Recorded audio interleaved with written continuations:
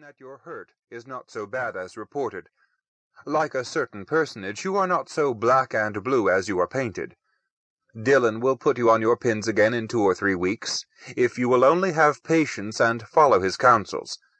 Did you get my note of last Wednesday? I was greatly troubled when I heard of the accident. I can imagine how tranquil and saintly you are with your leg in a trough. It's deuced awkward, to be sure, just as we had promised ourselves a glorious month together at the seaside, but we must make the best of it. It is unfortunate, too, that my father's health renders it impossible for me to leave him. I think he has much improved. The sea air is his native element, but he still needs my arm to lean upon in his walks, and requires someone more careful than a servant to look after him. I cannot come to you, dear Jack, but I have hours of unemployed time on hand, and I will write you a whole post-office full of letters, if that will divert you. Heaven knows I haven't anything to write about. It isn't as if we were living at one of the beach houses. Then I could do you some character studies, and fill your imagination with hosts of sea goddesses, with their, or somebody else's, raven and blonde manes hanging down their shoulders. You should have Aphrodite in morning wrapper, in evening costume, and in her prettiest bathing suit. But we are far from all that here. We have rooms in a farmhouse, on a crossroad, 2 miles from the hotels, and lead the quietest of lives. I wish I were a novelist.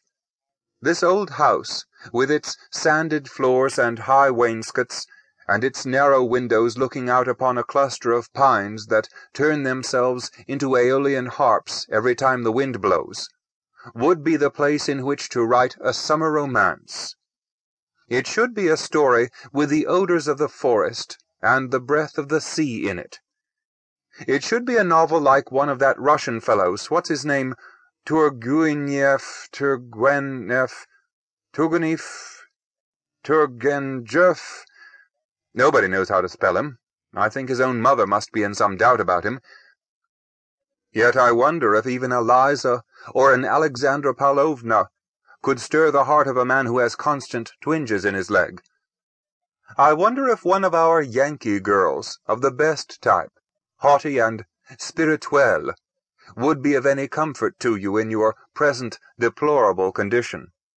If I thought so, I would rush down to the surf house and catch one for you, or better still, I would find you one over the way. Picture to yourself a large white house just across the road, nearly opposite our cottage. It is not a house, but a mansion, built perhaps in the colonial period, with rambling extensions and gambrel roof, and a wide piazza on 3 sides. A self-possessed, high-bred piece of architecture with its nose in the air. It stands back from the road, and has an obsequious retinue of fringed elms and oaks and weeping willows. Sometimes in the morning, and oftener in the afternoon, when the sun has withdrawn from that part of the mansion, a young woman appears on the piazza, with some mysterious Penelope web of embroidery in her hand, or a book. There is a hammock over there, of pineapple fiber it looks from here. A hammock is very becoming, when one is 18, and has gold hair, and dark eyes, and a blue illusion dress, looped up after the fashion of a Dresden china shepherdess, and is chaussée like a belle of the time of Louis XIV. All this splendor goes into that hammock, and sways there like a pond lily in the golden afternoon. The window of my bedroom looks down on that piazza, and so do I. But enough of this nonsense, which ill becomes a sedate young attorney taking his vacation with an invalid father. Drop me a line, dear Jack, and tell me how you really are. State your case. Write me a long, quiet letter. If you are violent or abusive, I'll take the law to you. 3. John Fleming to Edward Delaney, August 11.